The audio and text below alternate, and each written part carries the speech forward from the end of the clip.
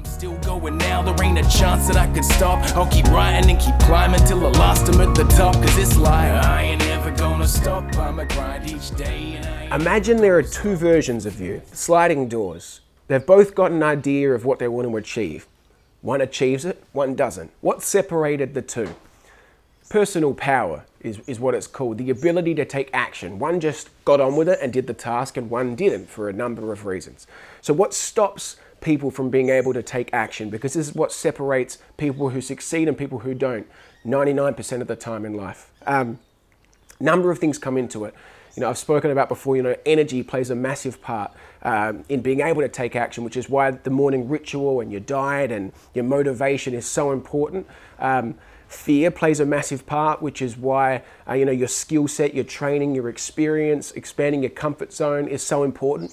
But there's something else. There's something else which I think is forgotten a lot of the time, and I think it is playing more of a part than ever in stopping us from taking action. And it's very simply reaction. It's reacting to things. Not necessarily you, but most people spend over 60% of their day reacting to things. Reacting to emails, to notifications, reacting to distractions of any kind. And the thing is that it's impossible to take action when you're in reaction. Yeah? Very, very simple, but it's something that I've been focusing on with people that I train a lot recently. It's been making a huge difference. I would challenge you just to start noticing how much of your day you're reacting to things which aren't on your priority list.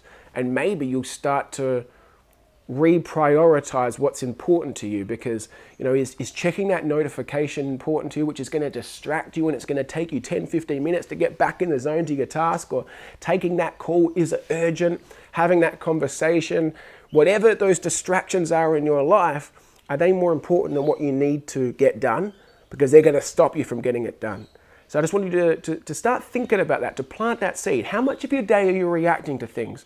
How many things could you possibly cut out, and how much more would you get done if you did that?